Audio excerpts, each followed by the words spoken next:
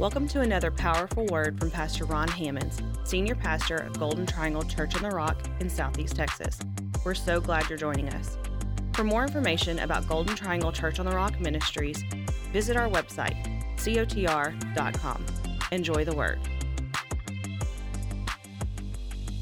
Tonight we're continuing with our letters from prison. Specifically, we're in the book of Philippians. In part 2, we're going to be talking a little bit about the mind of Christ tonight. In Philippians, the second chapter, there's so much in the second chapter, I'm going to have to leave it with you to read that whole chapter. It's not that long, and in fact, I've read it several times this week. But the second chapter has absolutely so much in it. There's no way that we could take one evening and highlight all of the important doctrines and all of the important words, often personal words that God has given to you or to one of your family members, comes right out of Philippians 2. And that's because the Apostle Paul was set to encourage the Philippian church. You know, last week we talked about part 1, and what we learned in our conclusion from last week in chapter 1 was that life is a long game. Do y'all remember we talked about that? Life is a long game. You can't play it with short game strategy. We have to get the long game under our belt, okay? Looking down the road, as Proverbs says, foreseeing the things that are potentially evil and some way avoiding those things on purpose. Life is a long game, and life is always filled with future. So God is more interested in our future than He is in our past. He's thankful for the things we've done for Him, and He is forgiving of the things that we did not do or we should not have done. But He is always hopeful, and life is all about the future. It's always filled with future. And the second thing that we learned was that God will work with anything we give Him. No matter what the situation is right now in your world, if you will give something to God, we learned last week that He will work with it. He will work with it. He works all things together for good. You know, whether a problem came to you or you were the problem, without question, if you give it to God, He will work with you. There's always something you can do to please God. And then the third thing that we talked about last week in Philippians 1:21 was to live as Christ, but to die as gain. This life, as good as it is, pales in comparison to what God has planned for us. However, we also understood what the Apostle Paul said in the first chapter, that it is necessary, nonetheless, that I remain here. Because if I remain here, I can do some good for you. You know, for me, if it was all about me, if it was all and only about me, okay, or if I were completely 100% selfish, you know, I could check out of here, you know, and it would be better for me. But the Apostle Paul says it wouldn't be better for you. Because as long as I am here, I can continue to invest in other people's lives. And other people need you. Other people need Christ in you. So that's what we learned from last week, that the next crowd is just waiting to hear about your faith from Jesus, in Jesus. Everywhere the Apostle Paul went, he got to another crowd. You know, the crowd he got to in Acts, the 16th chapter, happened to be a crowd in prison, you know, but it was a prison crowd. They were a captive audience. Wherever you may be, you're in a palace, you're in a prison, wherever you may be, you know, that crowd is just waiting to hear your faith in Christ. So wherever you are, like Joseph, blossom where you're planted. Wherever you find yourself, at work or at home or in any other environment, you know, if you don't make it in one job or endeavor and you go to another, then that next crowd is just waiting on you. They're waiting on you to share your faith in Christ. You can make a difference in someone's life, and let God determine your next crowd. And but you determine that you're going to serve Him, whatever situation, wherever you find yourself. And that's our goal. This week, we're going to continue reviewing the Holy Spirit-led admonitions of the Apostle Paul, these things that he wrote to the believers in the church in Philippi. You may remember last week we talked about the Apostle Paul. At this point that he is writing the book of Philippians, he's about 58 years old. He's well seasoned. He's not just a young whippersnapper that's running around talking about things that he is not yet polished up and qualified. And he's now this 58-year-old apostle apostle that for the last 28 years he's been serving the Lord in every situation of life. And at this point, he had suffered so many things, mainly from religious people who opposed his preaching of the gospel of Jesus Christ to the Jews and also to the Gentiles. And it had been 10 years by this time, when Paul is 58, it had been 10 years since he had first visited Philippi. And now he's writing a letter back to them. And he walked into Philippi 10 years earlier with Silas and with a missionary team. And, they ministered and they were, preaching the gospel and people were being saved and they were witnessing. And one day, because of something that Paul did for a young a slave girl who was enslaved to tell fortunes and was also possessed of a spirit of divination, he cast the devil out of her, and it ended up that her owners got so upset because they weren't going to get any more money from her fortune telling that they drug Paul and Silas into the city marketplace. Those of you that go with me to Philippi here in just a few months, I'll show you that very marketplace. It's the Agora. It's been excavated, and it would have been the city center, the place where Paul was and Silas were dragged. They were stripped naked because of their accusers. They were falsely accused of saying things against the government. Isn't that interesting? Our Russian brothers and sisters right now, just of late, just in the last 2 or 3 weeks, now are facing a 15-year jail sentence if they say anything against the government. New law, new in action. Isn't that interesting? Boy, wouldn't it be terrible in our world if freedom of speech was taken away from us? Sure it would be. They could not only decide that, but they could decide what I could preach or what could be said. But in that day, they were accused of saying things against the government, which they weren't. But because of their accusers, always accusers, if they can, they find a bully pulpit. They find a loudspeaker somewhere. They find a place where they can complain to people just that are passing by. Just like what happened to Paul whenever he was in Acts the 19th chapter, when he was in Ephesus. The Bible says that the theater filled up with people who were angry, and the Bible also says that most of the people did not even know why they were there. Most of the people in the streets rioting in this day did not even know why they were there, but they were hearing these accusations that these are bad men, these are men that are tearing up our nation, tearing up the Roman Empire. They're trying to teach us to go against the laws of the Roman Empire, and they're destroying, they're wreaking havoc, they're causing trouble in our cities. And the mob got so angry that the magistrates of Philippi said, we've got to do something here to please this angry crowd. And so the magistrates had Paul and Silas stripped naked in public, beaten with rods, and then drug to the dungeon, the lowest part of the prisons, and they were chained up and their feet were put in stocks and the doors were locked. Wow. Well, Paul and Silas, of course, in their midnight hour, did not take that as the final word. What did they do? They began to pray and sing praises. They began, and the Bible says the prisoners were listening. And no doubt that praise and that worship began to plow up that fallow ground in the hearts of those prisoners, because later on we find them all, just sitting there listening to the word of God and happy. And, the jailer and his whole household were born again and water baptized, and the church was birthed in Philippi. Now, the Apostle Paul was not there, but conceivably just a few days, a few relatively short days in that city. And a church was birthed from all those that he led to the Lord. From a very wealthy foreign business lady all the way to the jailbirds. Now, Paul left the city, and now it's 10 years later. It is AD 62, as best as I can figure. And he's in prison again, and he's in Rome. He's already written 3 of these 4 prison epistles that he's going to write during this incarceration period, as I best understand.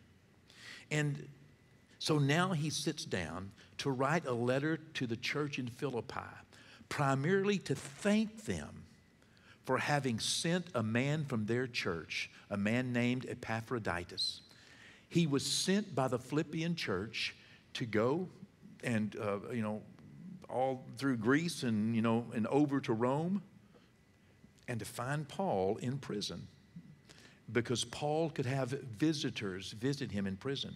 And Epaphroditus brought an offering, a financial offering from the church in Philippi to Paul, to help Paul supply his needs and pay for his needs and the needs of the ministry while he was in prison. In America, if you're sent to jail, you get, meals and cover, and something to, drink and warm yourself. Well, it's not so in many countries today, and in that day it wasn't so. In many countries today, if you go to jail and your family or friends or someone else, the company you work for, does not go and take care of you every day and give you money and food every day, you get nothing. You have to make it on your own.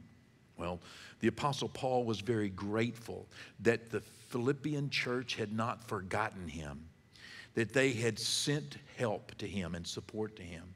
And so he sits down to write this letter. He's also heard from this man Epaphroditus all the things that were going on in the church and all the things that were going on in the families and the individuals in the church. And so he's sitting down to thank them for everything they're doing. He praises them. He encourages them. He tells them, man, I'm just so happy to hear of all the things you're doing, And there's only one or two little things he says to them that tells them, stop this. He talks about two women in the church that are having squabbling. They're squabbling over things. He says, y'all stop that, okay? And the rest of you guys help them quit that, okay? And but he's really and thankful and encouraging them. And so here we get to Philippians, the 2nd chapter, and he's making his appeal to them. He says this in verse 1. Reading from the New King James Version. Now, he's this well-seasoned, settled, older man of God writing from prison. He says, therefore, if there is any consolation, any encouragement, this word is translated in many other versions, encouragement. If there is any consolation in Christ, if any comfort of love, if any fellowship of the Spirit, if any affection and mercy. Now, here the Apostle Paul is appealing to them. I don't want to necessarily relegate this to just rhetorical questioning, but basically, he knows that there is benefit to serving Christ. But if you are encouraged by serving Christ, if there's any consolation, if there's any benefit to you serving Christ, if there's any benefit to anybody serving Jesus, okay? If there is any comfort of love, if love gives you any comfort, if you have been comforted by the love of God, if you have been comforted by my love, by my care, if you have found that there's any benefit to serving Christ, if there is any benefit to being a born-again believer, if you have found that it's better to be, saved, and if there is any comfort that you get in being loved by God and loved by Jesus, and if any fellowship, if you have found greater relationships, greater partnership, greater inclusion, if there's any fellowship in the Spirit, if you have found that being with other Christians provides some benefit, some relationship. Being in Christ has made better relationships in your life. If you have found, if there is any affection, any compassion, any mercy, if any of these things exist, if you have found that it is beneficial to serve Christ, then verse 2, fulfill my joy by being like-minded, having the same love, being of one accord, of one mind. Now here he is writing to the church in Philippi and to these believers who come from so many walks of life, and they've been doing so well for a decade now. And he's writing back to them, and he tells them, listen now, he told them in the beginning, what we looked at this past week, that life is a long game. There are a lot of things going on in life, but, we need to press through. We need to keep going. We need to keep our faith, He's told them that it'd be better off to die, but it's not about us. It's about others and how we interact with others. That's the most important thing. And he says, and on top of that, if there's any benefit, if you find any benefits to living the Christian lifestyle, then do this one thing for me.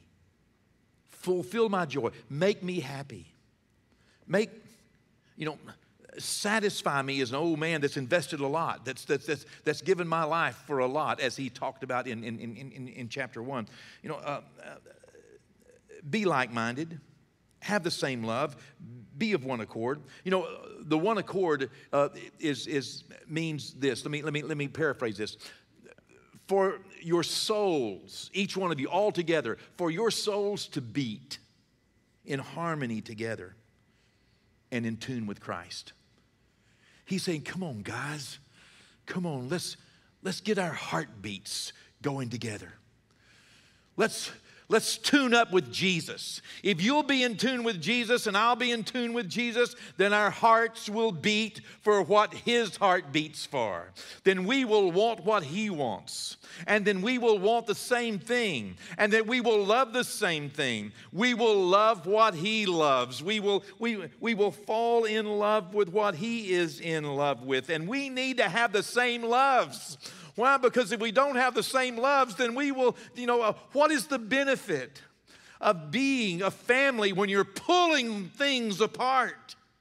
What is the benefit of being on a team whenever you're just destroying the things? What is the benefit of tearing your own house down? Jesus said a house divided cannot stand. What is the benefit, he said, of being a church? Don't you see the benefits of the love of Christ and the fellowship that we have been offered with one another? We have been offered an opportunity. You and I, those of us who are born again, those who have received Christ, we have been given a marvelous opportunity to walk together with one mind, loving the same thing, minding the same thing. We have an opportunity that the world does not have. People who are not born again, they don't have the mind of Christ. They don't understand. We have been given a rare opportunity as children of Almighty God to walk together in unity, minding the same thing, loving the same thing, being of one accord, our souls beat together, being of one mind. This is the one thing lacking, I must say, which, if believers in Jesus could ever get this one thing done, let me tell you what he's pointing at. Let me tell you the imagination that God has. Let me share with you the truth.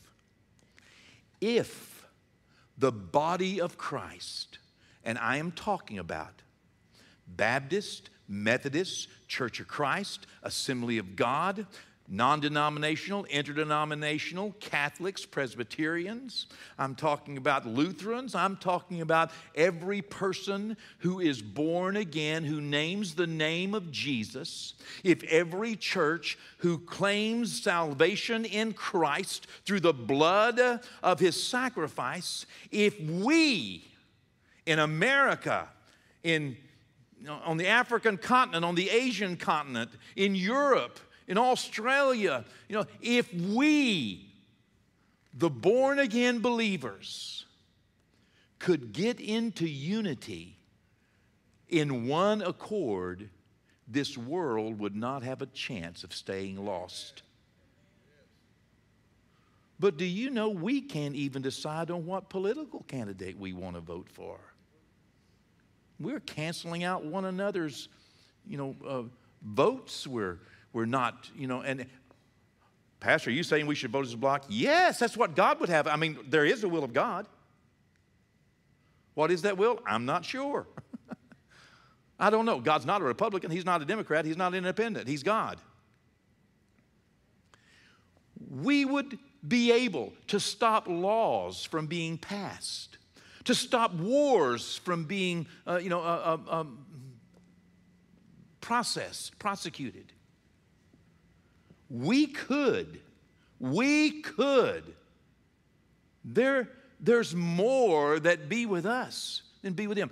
But this is what the Apostle Paul is talking about, this one element that is lacking. Not only can we not achieve that, not only have we not achieved it internationally, we have not achieved it across denominational lines, and many local churches cannot even achieve it within their own local congregation. That some are pro-life and some are pro-choice. Even in one local congregation. Ooh, I done gone to meddling now, hadn't I? This is what he's talking about. If there is any benefit at all to being born again, think about it. It's a benefit of the potential of being of one mind, of one accord, of the love, same love, and minding the same things.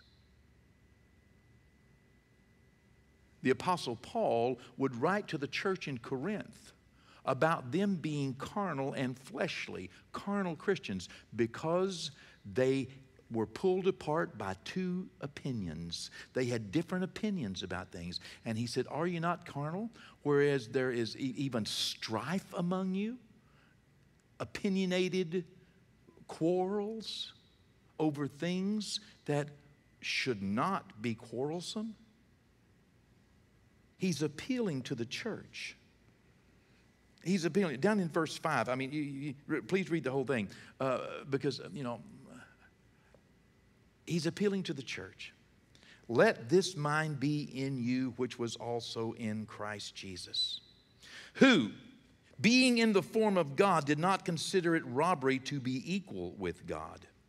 You see, he's saying that Jesus was indisputably equal to God. He's the Son of God. Now, we find ourselves in a similar situation. We, too, are children of God, sons and daughters of God. But he is talking about how Jesus, in verse 7, made himself of no reputation.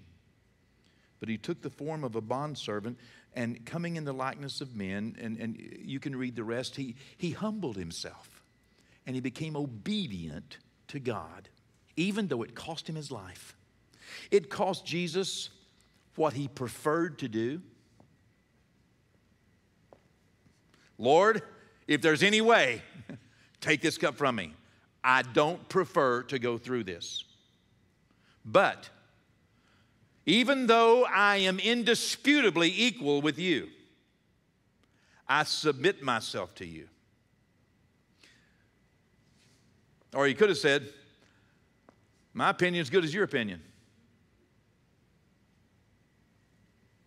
I'm as smart as you are. But he didn't. He said, not my will, but yours be done. Woo, if we could just get that one thing down, that'd be a pretty good deal, wouldn't it? Come on, church. The Apostle Paul here is encouraging people just to simply, look at Jesus and try to be more like him and humble yourself, and don't be such a know-it-all.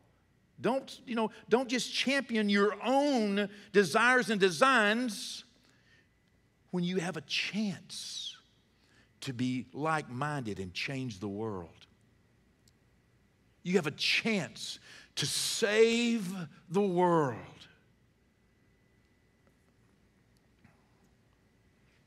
Verse 14, he encouraged them. Do all things without complaining and disputing. Complaining is something we do, about how we feel. In ourselves, what happened to us.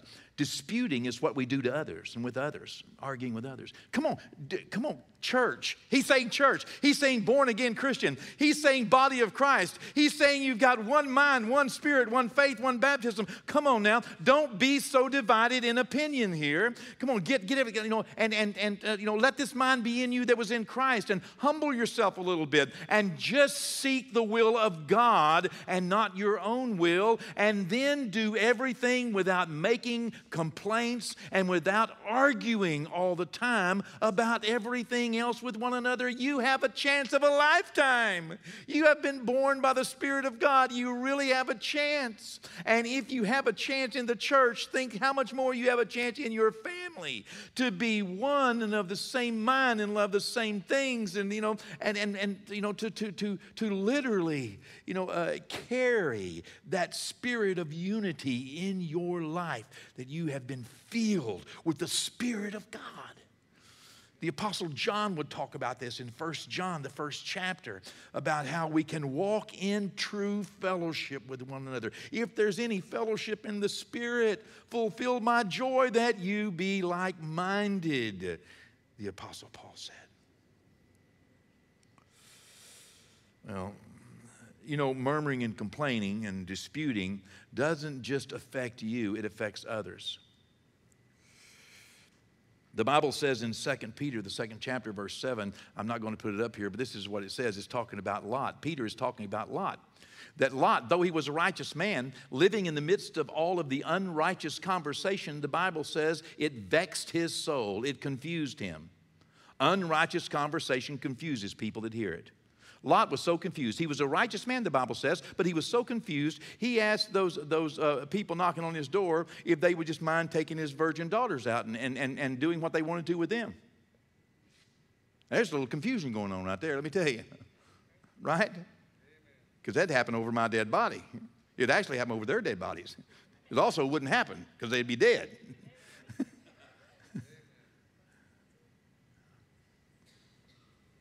Wow. That boy was confused. He was righteous, but he was confused. Why? Because every day, the Bible says, in verse 8, every day he listened to the conversation that was going on in the world around him, and the worldly conversations ended up confusing and vexing his soul. Be watchful about the worldly conversations going on all around you so you don't get confused. And please don't promote all the worldly conversations, because you're apt to confuse somebody else. Don't be vexing other people with all of your, unfitly conversation.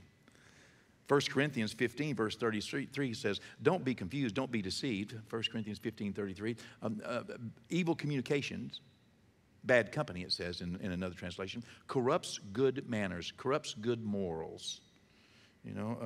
Just don't be confused, but rather be blameless and harmless, the Bible says. And, at any rate. What have we learned tonight? Let me cut to the chase. Okay. The first thing that I'll offer you in conclusion tonight is that there is power in unity. And if the devil can destroy unity, then he can pretty much get away with a lot of things. But the devil cannot separate you from someone else. The devil cannot separate you, cannot divide you, your family, your office, your church, your business, your community, your nation, the world. The devil cannot divide you and your family unless he can find one person to work with him. Don't be that person. The second thing is, what you say and what you hear makes a difference. There is such power in unity. But perhaps there is no greater power in the world than your words. No greater power, because you're going to end up believing what you keep on saying. Why not change what you're saying? Because other people are apt also to start believing what you're saying. That's why the news organization can take one little, 30-second snippet and play it 64 times a day for 64 days, and everybody repeats it, and everybody believes it happened. when it didn't. Later on, we find out, and they print a little retraction, but it's not. It's just, but that doesn't overwhelm the volume of the words that are spoken. Words are powerful. Be watchful of your words. Jesus said in Matthew 12:37, by your words you will be justified, and by your words you will be condemned. I'm telling you that makes words pretty powerful. Okay. Proverbs 6:2 says, you are snared with the words of your mouth. You are taken with the words of your lips. Psalms 141:3 says, set a watchman upon my lips, O Lord, and keep the door of my mouth. Let nothing perverse, let nothing contrary to your will come out of my mouth. Death and life are in the power of the tongue, Proverbs tells us. Those that love it shall eat the fruit thereof. A man's lips shall be satisfied with a man's belly shall be satisfied with the fruit of his lips, and with the increase of his mouth shall he be filled. And we could go on and on and on about the words. So, speak that which is good, to the use of edifying, the word says. And then the last thing I'll leave you with is take on the mind of Christ. Practice humility. That was the mind of Christ. You know, just don't be a know-it-all, and don't always have to have your way. Practice a little humility, like Jesus did. Practice being a servant to others. Practice sacrifice, and let God take care of your reputation. That's what Paul did. He let God take care of it. Jesus let God take care of his reputation. The world may not like you, and it may talk bad about you, and it may even throw you in jail. But if it does, let it be for something you didn't do, or for something you did and you're happy with. Okay, why not? Thanks again for joining us for another dynamic message from Pastor Ron Hammonds. Visit cotr.com and subscribe to our social media platforms to stay up to date. As well, receive more encouraging messages from our pastor and details of the work we're doing both in our community and communities like ours around the world. Today and every day, God bless.